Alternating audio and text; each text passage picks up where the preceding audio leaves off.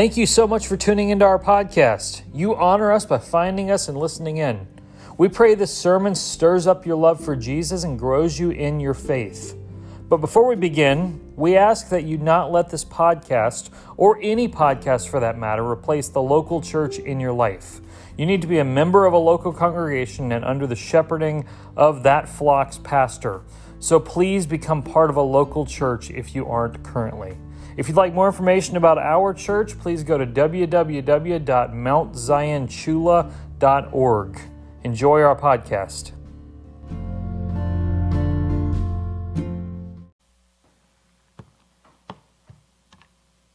As the song says, His truth abideth still. His truth remains. It does not come to an end. And so with that, we turn to Psalm 18 tonight.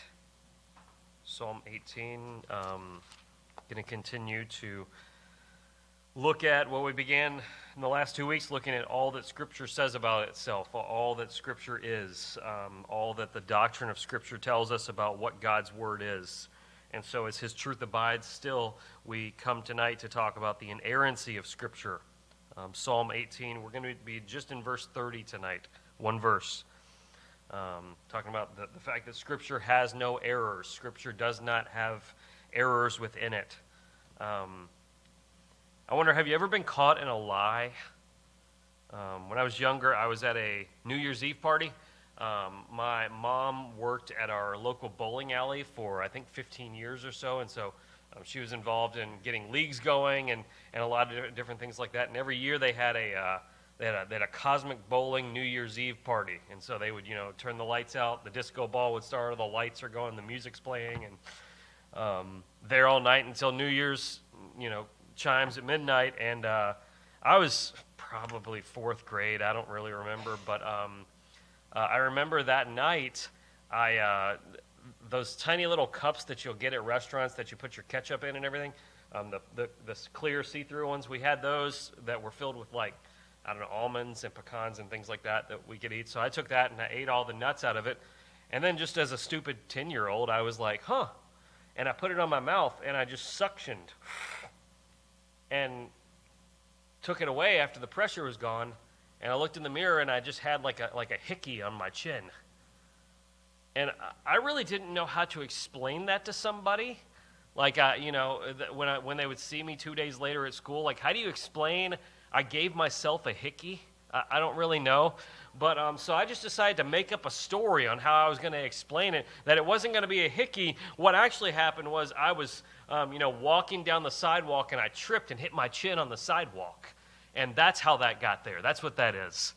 I don't know if anyone really believed that, but the point is I was caught in a lie, and I had to figure out how to make it come to be.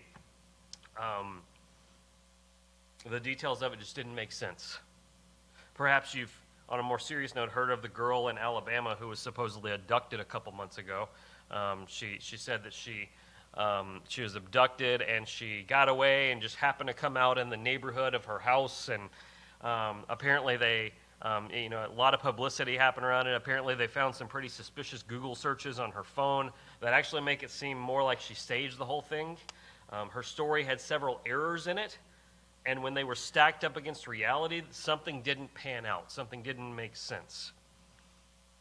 You see, the Bible is without error. That's the fact. The details of the story of the Bible are always going to pan out. They're always going to measure up as true. It's the text of the Bible do not contain errors in it in any way. This is super important. Last week we talked about the inspiration of Scripture. Scripture is inspired by God. That is, it is literally breathed out by God. And if God is truth, if all that He is truth, then anything He speaks is going to be full of truth. But this has historically been a doctrine that has been challenged heavily.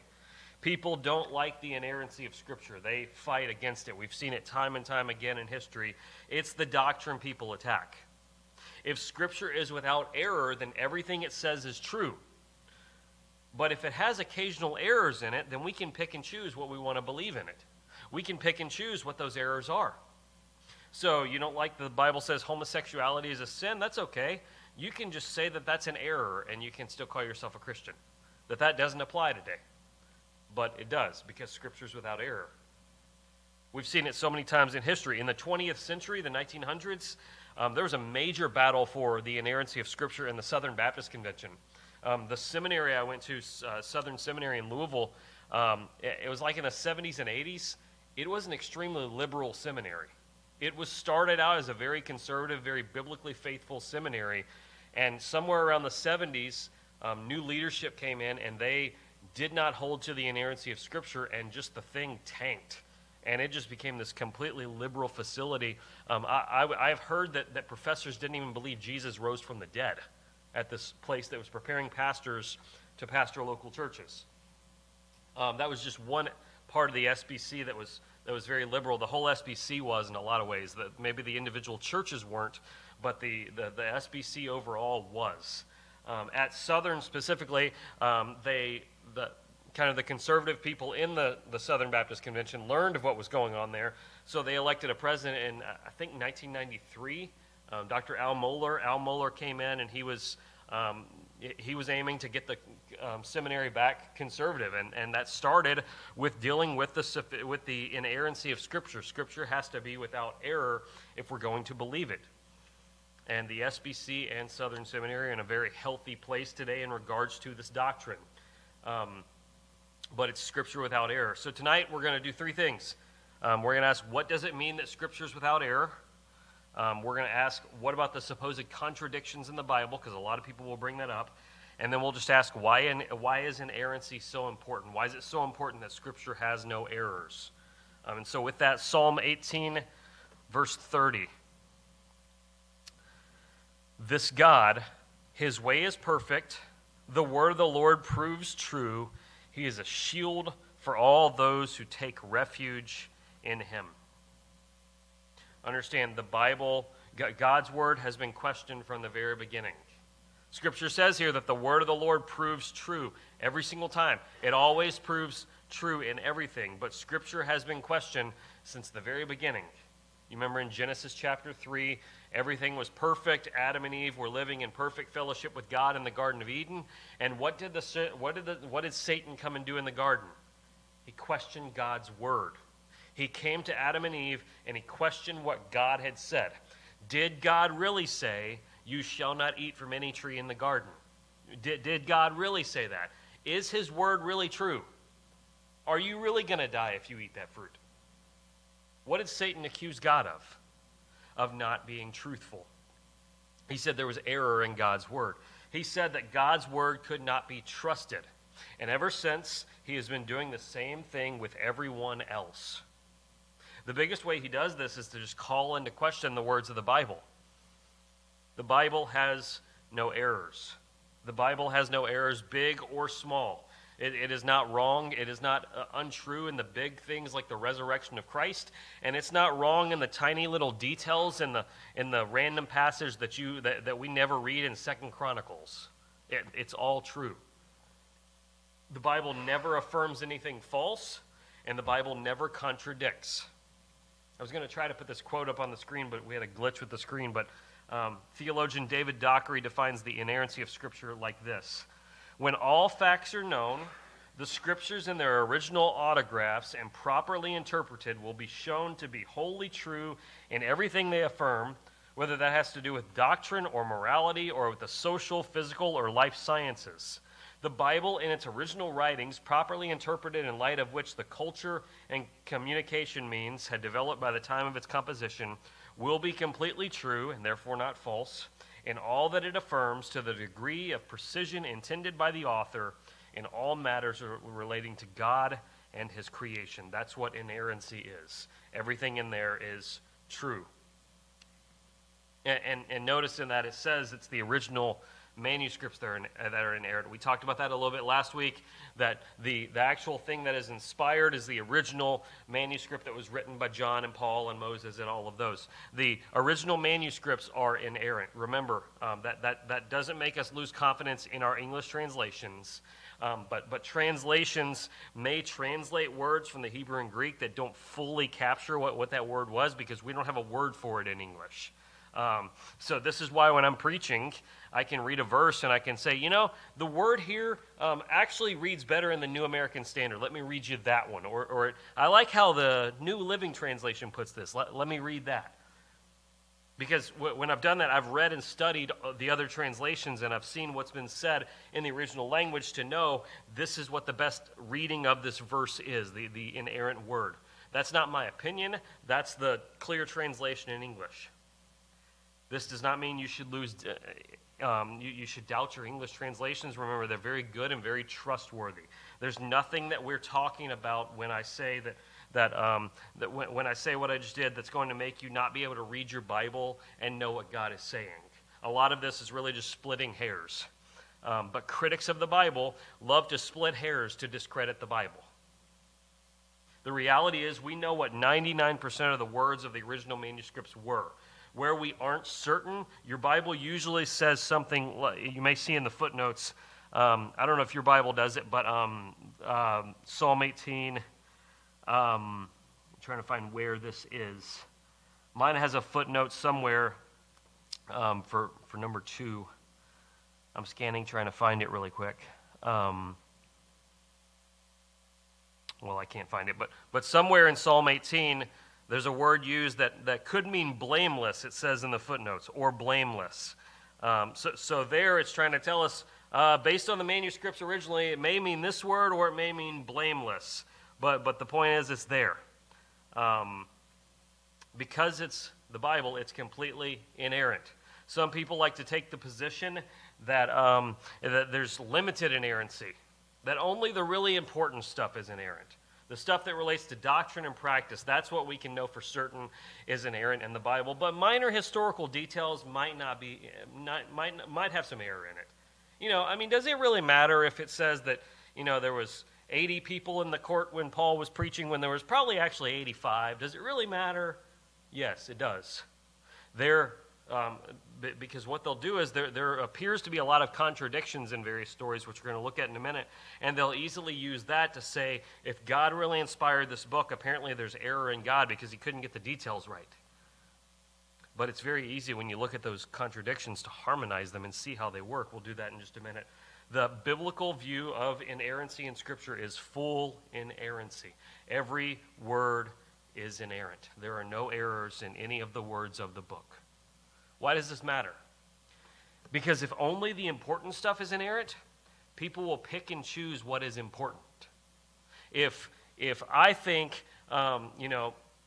if I think the atonement of Jesus is important, I'll say that's what's inerrant. But if someone else thinks, forget the atonement, taking care of poor people is what is important, that'll be what's inerrant.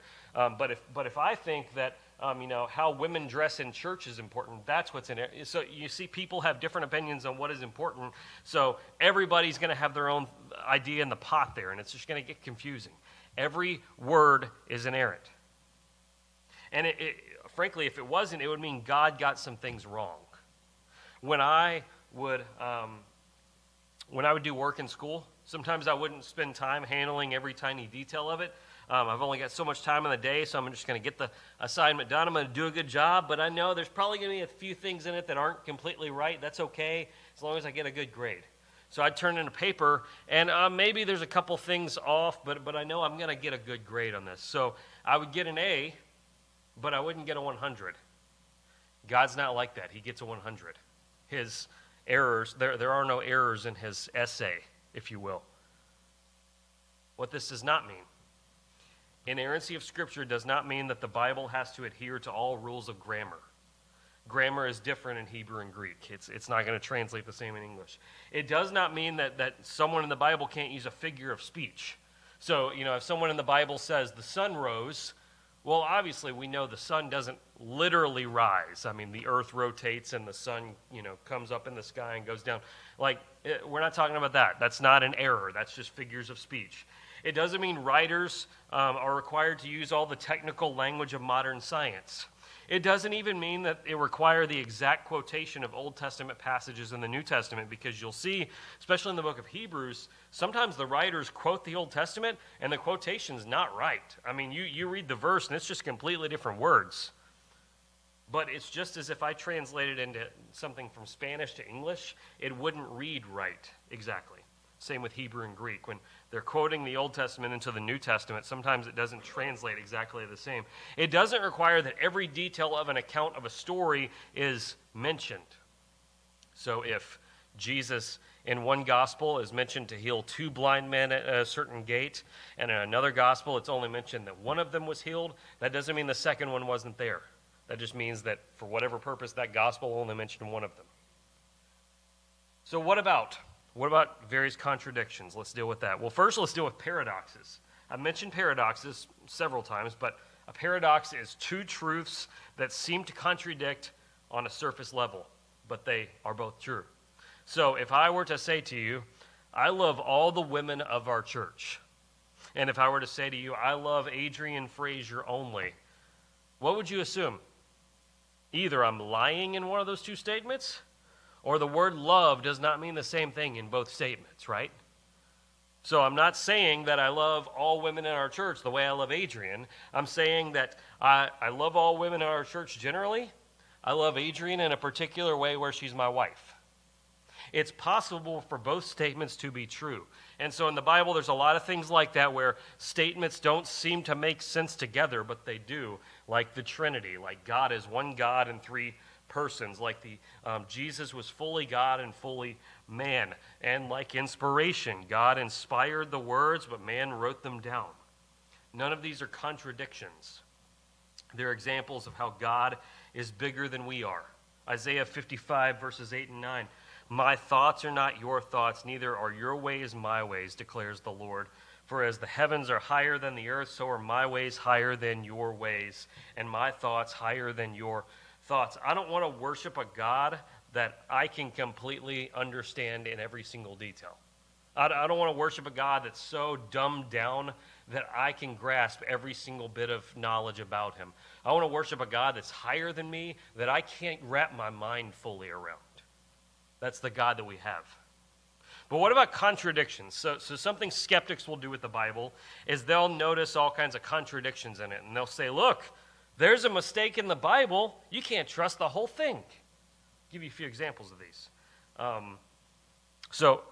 We're going to look at, turn to the New Testament. Go to Matthew 28.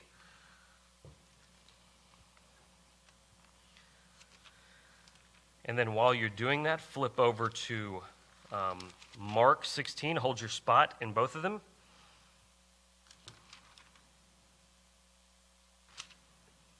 And as well, flip to Luke chapter 24. Hold your spot there as well.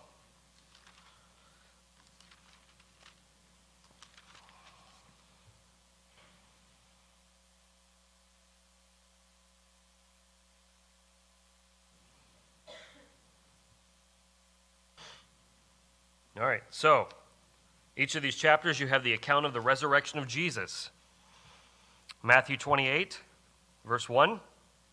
Now on the Sabbath, toward the dawn of the first day of the week, Mary Magdalene and the other Mary went to the tomb. All right, in Matthew's account, who went to the tomb? Mary Magdalene and the other Mary. We don't know if that's Mary, the mother of Jesus, or another woman named Mary. It was a pretty common name, apparently.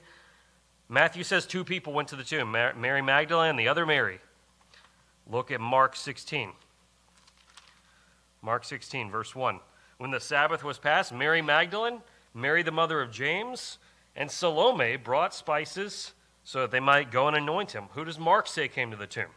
3 women, Mary Magdalene, Mary the mother of James, and Salome. Look at Luke. Luke 24. Where does it actually list? I think the women are listed later on, verse 10. Now it was Mary Magdalene and Joanna and Mary the mother of James and the other women with them who told these things to the apostles that they had seen at the tomb. Okay, so according to this, Mary Magdalene was there, Mary the mother of James, which maybe is the other Mary. Joanna, Salome is not mentioned, but there are other women that were there. So we don't know if maybe there were 20 of them. I don't know.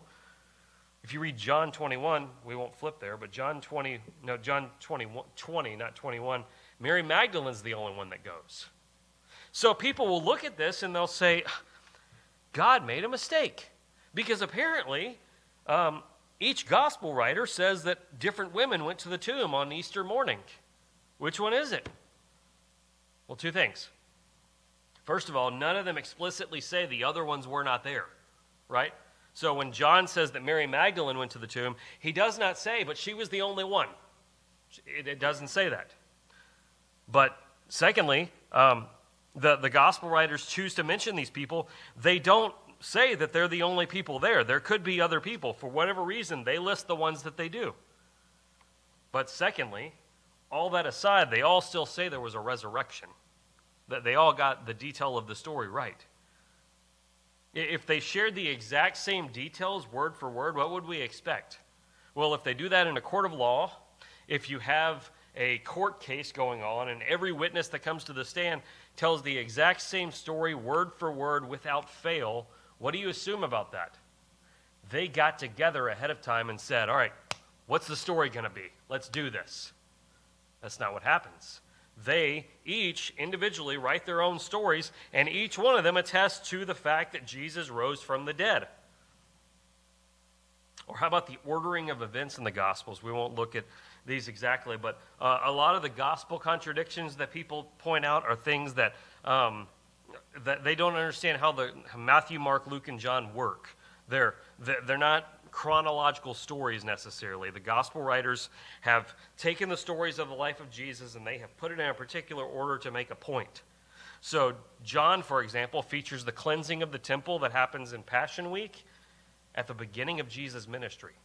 So John has Jesus cleanse the temple like at the very beginning of his ministry. So one of two things. Either he did it twice, or John, for some reason, placed it at the beginning to make a point.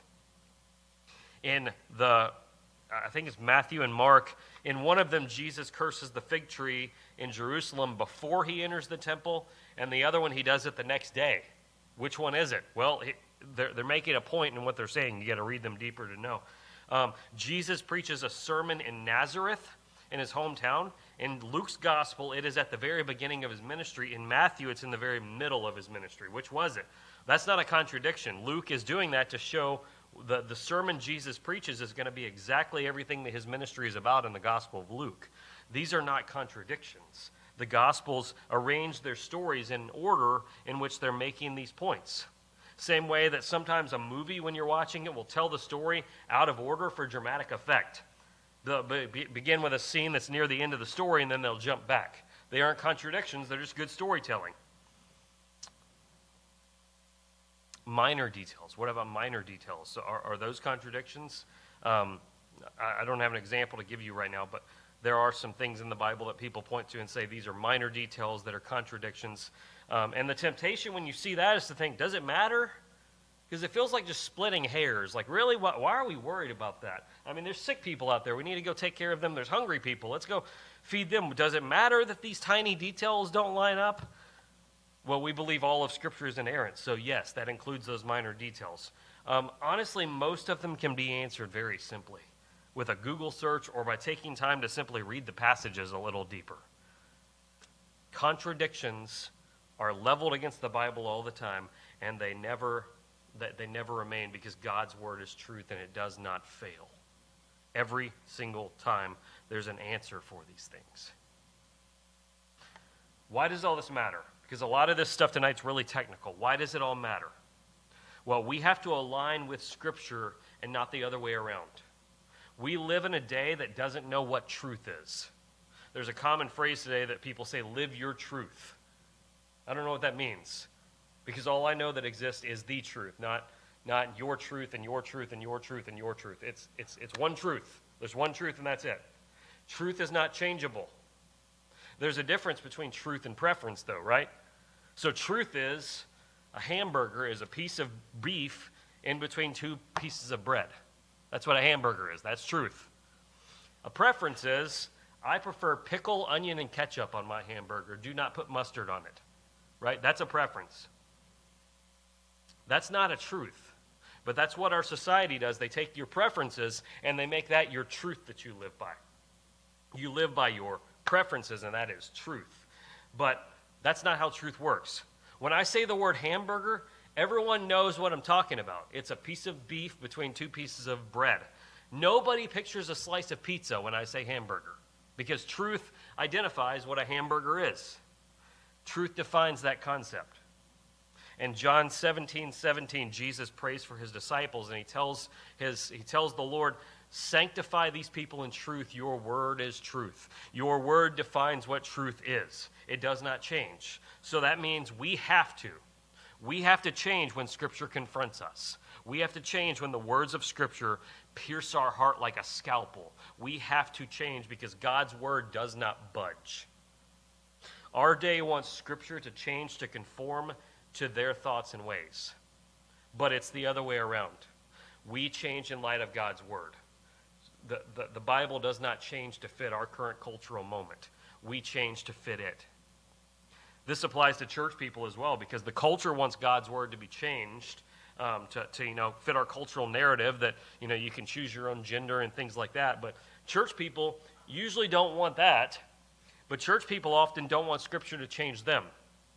They're content to hear God's word preached, and often they will even enjoy it. But they won't change in light of it.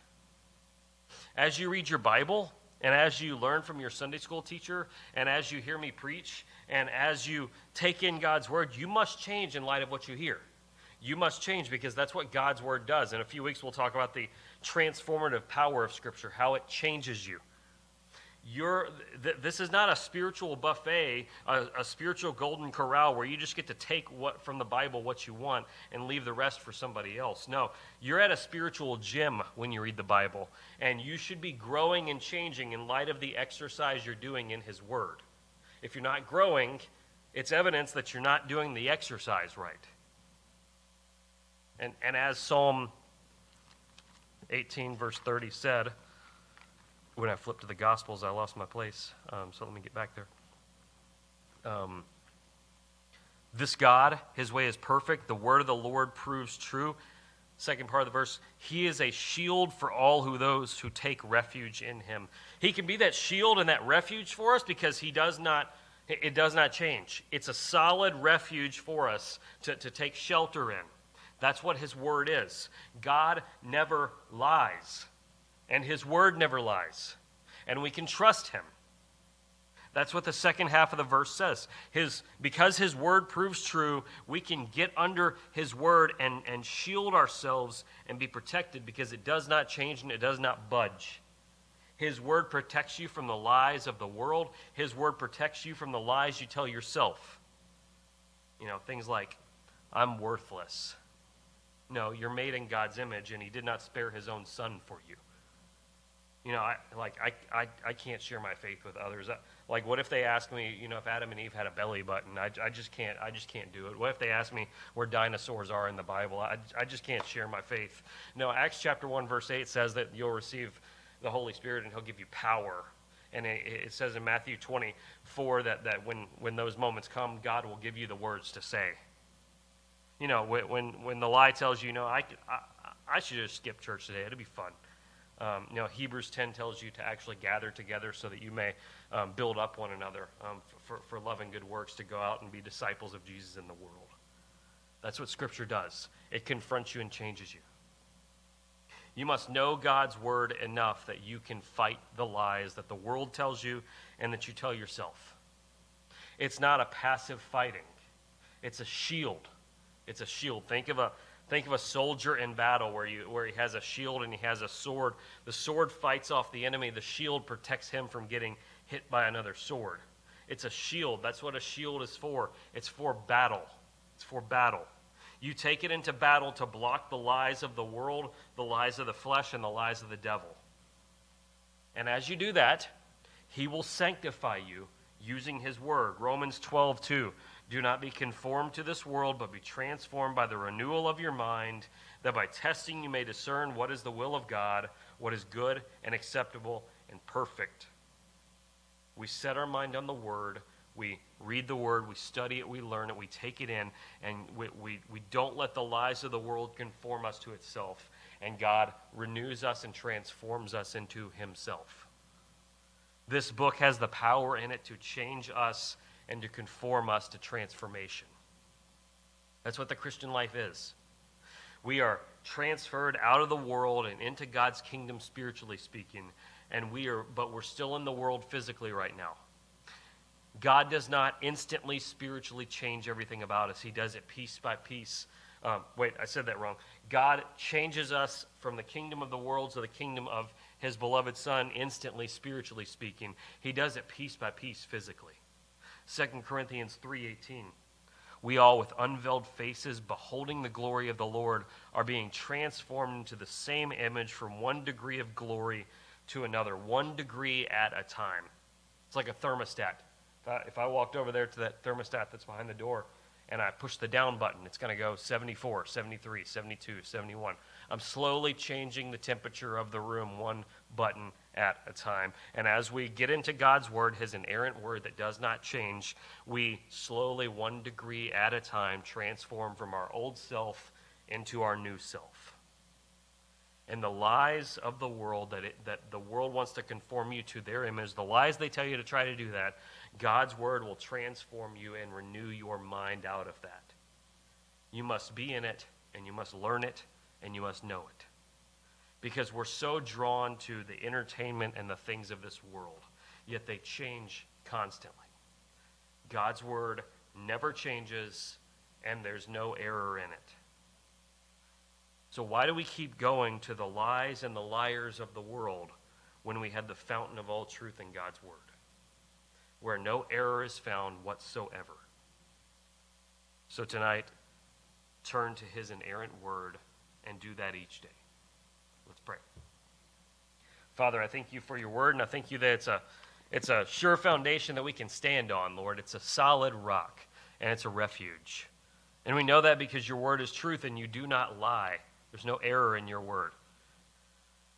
And so, Lord, I pray that we would turn to it and hide in that refuge. And I pray that it would define our lives, transform us, make us new. May your word be what we turn to when we wake up and when we go to bed. May we write it on our hearts. May we memorize it. May we read it until it gets in us. And Lord, would you give us that refuge more and more from the lies of the world and from the lies that we tell ourselves.